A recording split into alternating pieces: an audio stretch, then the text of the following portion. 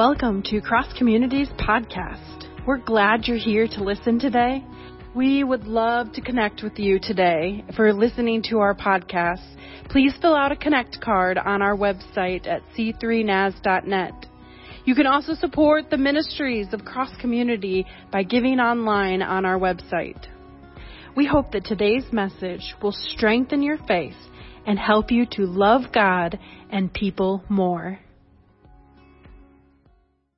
Good morning. My name is Brad Dernis. I'm the District Superintendent for the Michigan District, spanning 26 counties, representing 69 churches, all in the palm of the Michigan hand. We want to welcome you to Family Camp Service. And we wish you could be in person, but I'm glad you're joining us by this webcast. If the General Superintendents had told us 2 years ago that every church in our denomination needs to be online in the next year, we would have laughed in their face. But COVID has pushed us to be webcasters in a matter of weeks. So now you can join us in this way, and it doesn't seem unfamiliar or weird. So welcome. We're glad you're here. Let's pray together. Our gracious Father, we thank you for your presence here in this place. And we pray that as we broadcast this across the district to our churches, that we will experience the whispers of the Spirit to our hearts. May we be drawn into your presence, and may we be equipped to be the church you've called us to be. We thank you for the Michigan District, and as we gather together in this way, Lord, I pray that you help us to feel connected by your Spirit. In Jesus' name, amen. If I took 10 gallons of gasoline, like 2 of these cans would represent, we could make a pretty dramatic explosion. If I were to pour that on a pile of sticks and twigs and throw a match on that, I guarantee you, I'm speaking from experience, we would have a large explosion. It would be quite dramatic. But if you took this same gasoline and put it in the tank of my Ford Escape, I could drive 300 miles across the state of Michigan to visit your churches. Explosions often get more press than just ordinary life.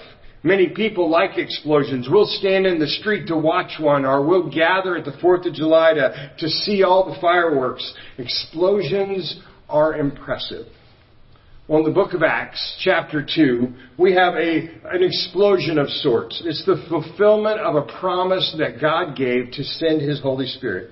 In a way, this explosion came in a way that shocked the disciples. The Spirit's power was unleashed like no one had ever experienced before. And Peter shares the amazing promises of God that this Holy Spirit would be available to anyone who believes. And people gathered in the streets to see what those crazy Christ followers were up to today. Boom! There it happened. God came on Pentecost through His Spirit, and people got to experience the message of God in ways they never had before. It was a dramatic way, perhaps one of the most dramatic ways in all of Scripture. The Holy Spirit set the church on fire, and all of Jerusalem wanted to see what was happening. And similar experiences happened all the way through the book of Acts. As we look at the early church, we see some that is just as spectacular and others that are less. And even the gospel being taken more than 300 miles across the continents to tell the story of Christ. And for 2,000 years, the story is continuing. Sometimes in explosive ways, and other times in more transformative ways than explosive. I heard one man tell a dramatic story of God's work in his life. He said, I don't know about Jesus turning water into wine, but I know that at my house, He turned beer into groceries, books, and furniture. The transforming power of Christ is available to His church. Now, in the movies, explosions gather the most attention.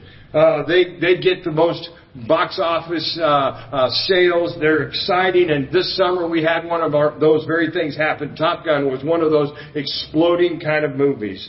But perhaps the ones with a moral lesson or a thought-provoking story shape us more than the explosions. When it comes to us as Christ followers and churches seeking to impact the world, we are not all that we are made to be. When everything that we do in our lives and in our churches can be explained apart from the ongoing work and presence of the Holy Spirit of God. Did you hear that phrase? If we can explain it without including the story of the Holy Spirit empowering something transformational, something different, then it's just us working and not the Spirit. In Romans chapter 8, verse 11, it says, the Spirit of God, who raised Jesus from the dead, lives in you. A.W. Tozer said this, we may as well face it. The whole level of spirituality among us is low, he said. We have measured ourselves by ourselves until the incentive to seek higher plateaus and new things of the Spirit is all but gone. We have imitated the world.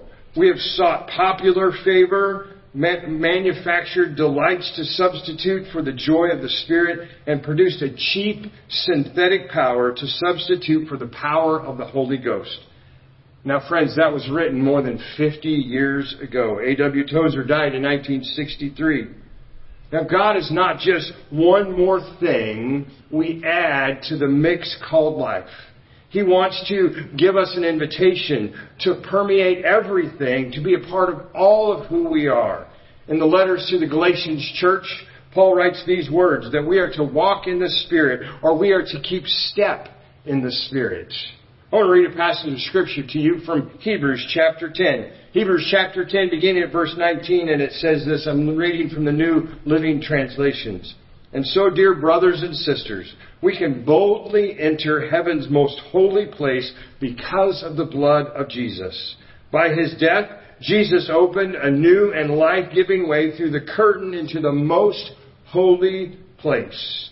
And since we have a high priest who rules over God's house, let us go right into the presence of God with sincere hearts, fully trusting Him. Our guilty consciences have been sprinkled with Christ's blood to make us clean, and our bodies have been washed with pure water. Let us hold tightly, without wavering, to the hope we affirm, for God can be trusted to keep His promise. Let us think of the ways to motivate one another to acts of love and good works, and let us not neglect meeting together as some people do, but encourage one another, especially now that the day of His return is drawing near. Get this for a moment. This description to the Jewish Christians that they could go into the very presence of God.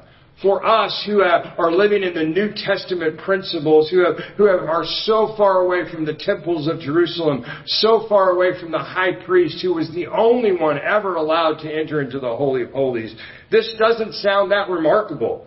We can imagine sitting at a table with Jesus. We can imagine in our hearts and our minds that kind of intimate interaction. But to the people that were reading this letter, that was news to them. That was dramatic news to them. That was explosive news. That the Holy of Holies, the place where only the high priest could enter, is now open to us all. We can go, as he says, right into the presence of God. Or one translation describes it like this, as let us draw near to God.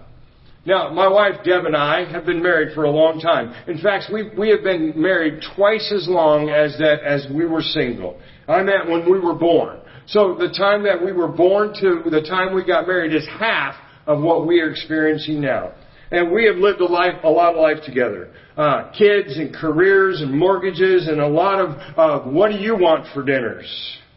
One thing that we've always done together is we drive a lot. We go whenever we can. We get in our car and we go visit family. When we were in college, we would leave on a Friday night, drive 400 miles to Minnesota, stay there on Saturday, and after church on Sunday, we'd get back in the car and drive 400 miles back to college.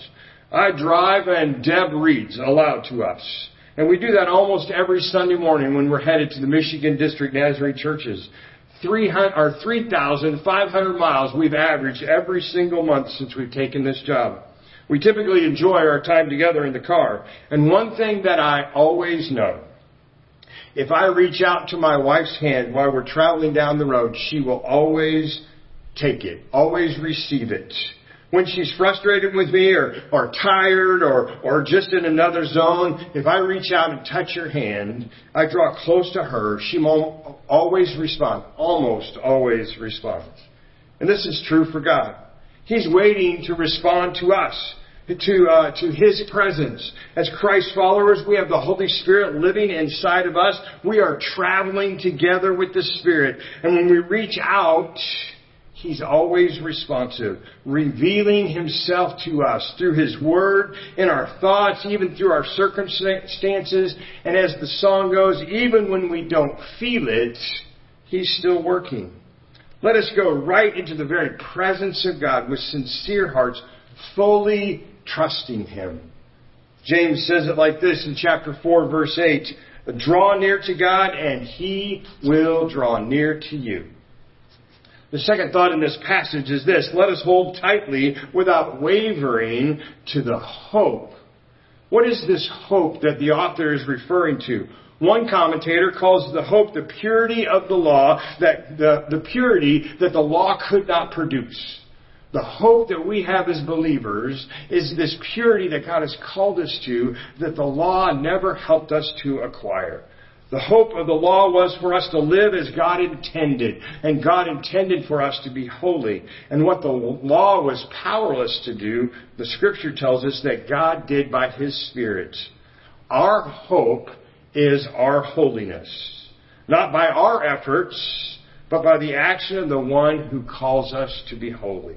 So God has called us to come in close, to draw near. He's told us to hold on to this hope of holiness that He has called us to, this promise that He has given to us that we could actually live the way He intended for us to live. We can reflect His character to the world that's around us. And the third thing in this passage that the author says is that God can be trusted to keep His promise. Peter refers to this passage when he is preaching the sermon at Pentecost. I will pour out my Spirit on all flesh, on all people, young and old, men and women, Jews and Gentiles, everyone. And there are thousands and thousands of other promises in Scripture. And the Bible tells us, Paul tells us in Corinthians, they are all yes in Christ Jesus.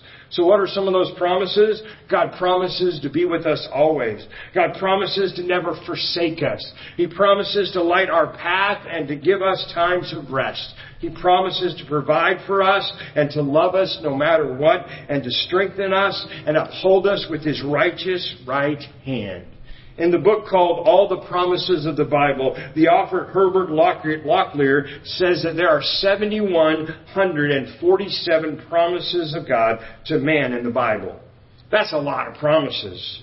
You can trust God to keep His promise. And one promise is this: He will give us everything we need for life and godliness. In 2 Peter chapter 1, verse 3, it says, by His divine power, God has given us everything for living a godly life. We have received all of this by coming to Him, to know Him, the one who has called us to Himself by the means of His marvelous glory and excellence. God has invited us to trust that He will keep His promise. And one of the promises He makes to us is that the character He invites us to, this holy character He invites us to, He will empower us to experience that. Now let us think of ways to motivate one another, the author goes on. He says, God has given us everything in this community of holy friends. We have this connection with one another that helps us to be the people God's called us to be. Another translation says that God has given us an inheritance among those who are being sanctified, those who are being set apart, those who are living this life of holiness that God has called us to. Our holiness is a partnership with God and with one another. Together we share the same inheritance. God has invited us to be what He's made us to be, and anything less is less than what God intended. So then he goes on to say, let us not neglect meeting together like this. We draw near to God, and as we draw near to one another. Like Peter said on the Mount of Transfiguration, it is good for us to be here in this place. And I think as I'm standing here at the family camp at Indian Lake, it is good for us to be in this place. Even good for us to be in this place by way of the podcast, the webcast. There's something supernatural when God's people get together. What if holiness was less about a list of rules and more about a transformational encounter with the Spirit of Christ, together with His believers? As Reuben Welch once said, a Nazarene prophet at Point Loma Nazarene University, someone I would describe as the sage of the church, he said, we really do need each other. A new friend of mine that I've met recently, a district superintendent in Northern California, he says these words, holiness is not doing more, but rather drawing closer. What motivates us to live a holy life? Traditions, rules, standards, expectations? Often that's the case. But God calls us to obey, and God promises to help us live in obedience to His Holy Spirit. As we submit, He empowers.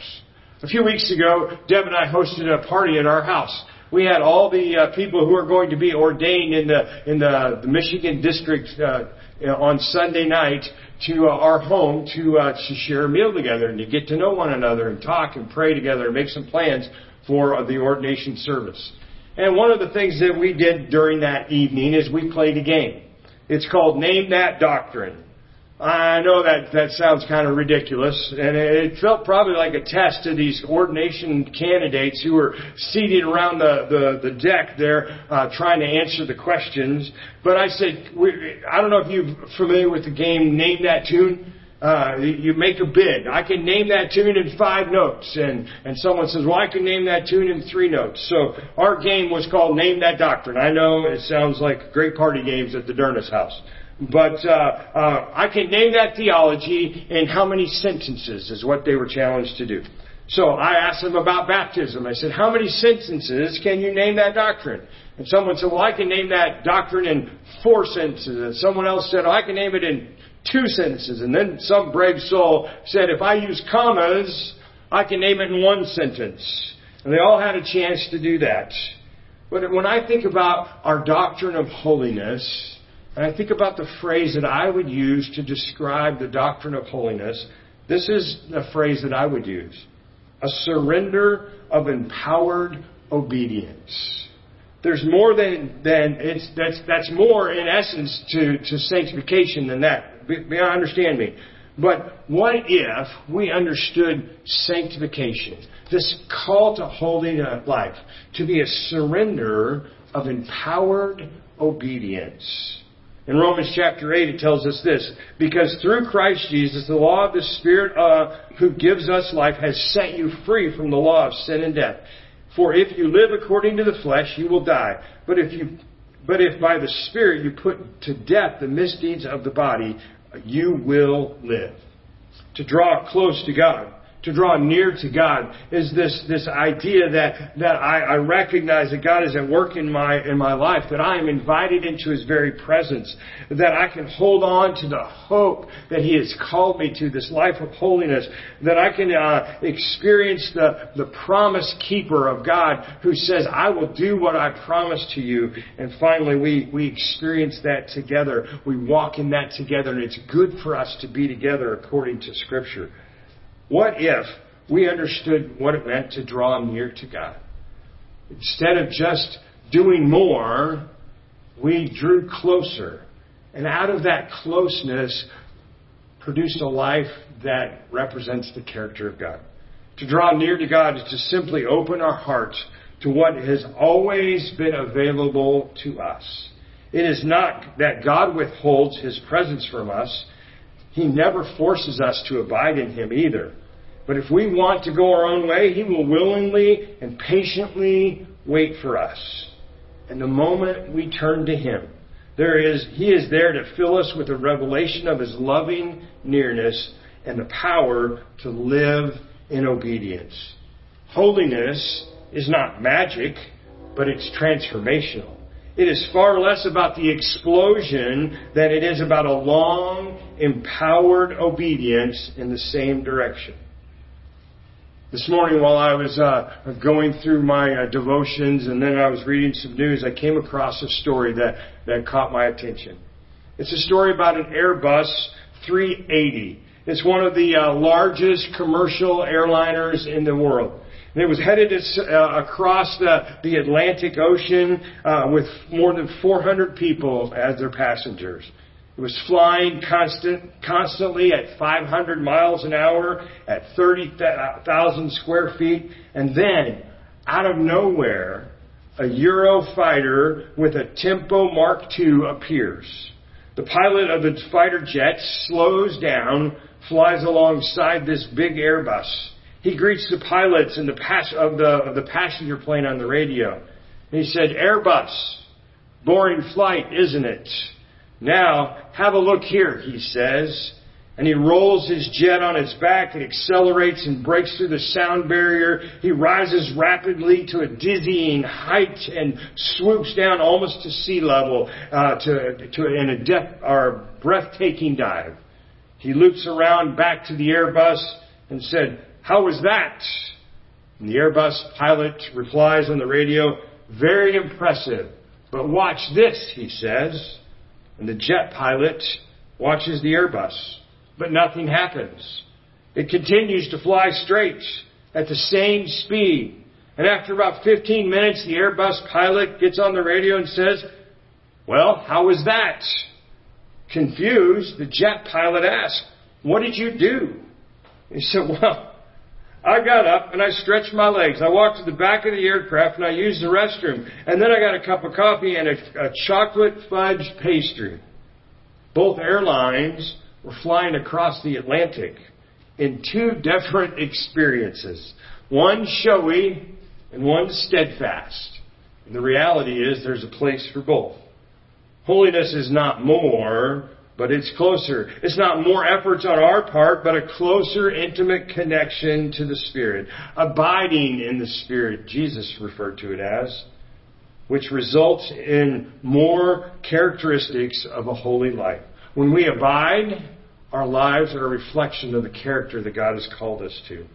In my daily reading this week, I was reading a devotional by a man named Dennis Kinlaw, one of my favorite authors and a great preacher in his day. And he says these words, "When our spirit and our purposes are one with the Spirit of Christ, then our full potential is realized. When we are fully controlled by God, then the very authority of Jesus, who declared that all authority has been given to Him, is present and at work in us through the Holy Spirit." Over the next few days at Family Camp, Pastor Mark Fuller is going to unpack this more and more in our evening sessions. And you can hear these services on the Michigan District YouTube channel. I invite you to join us. And even if you're not here on the campgrounds, you can join us through YouTube. Let us pray together as we finish this service this morning. Lord, I thank you that I get a chance to draw near to you. I thank you for the invitation that you have given to me to draw near. I thank you that Jesus, our great high priest, made a way for me to get to know you, to enter into the very holy space. And even though my sin has been great, your mercy and grace are so much more. When I could not reach up to you because of my weakness, because of my sin, because of my rebellion, you reached down to me by sending Jesus. Father, I thank you. I thank you for the idea that we can literally come into your presence. Years ago, it was simply the high priest. It could only happen at a temple or even at a synagogue. We are so grateful that we can access you anytime, any place. Thank you for your Holy Spirit. I would not be able to see how to draw near to you if it were not for the Spirit of Christ living in me. Your Spirit draws me. Your Spirit calls me in the moments when I may not even feel like drawing close to you. I surrender to an empowered obedience. I pray that you will help my life to reflect your character, not by me simply doing more, but by me allowing your Spirit to live through me. Empower my obedience to a holy life. In Jesus' name, amen. Well, it is great to be with you. And if you could sneak away from your assignments wherever you're living today, then I invite you to come and join us at the lake for one of our services in the evening. If you could get away, we'd love to welcome you here. But may God bless you, and may His power and give you the strength to live the life He's called you to live. In Jesus' name, God bless you. It's good to be with you today.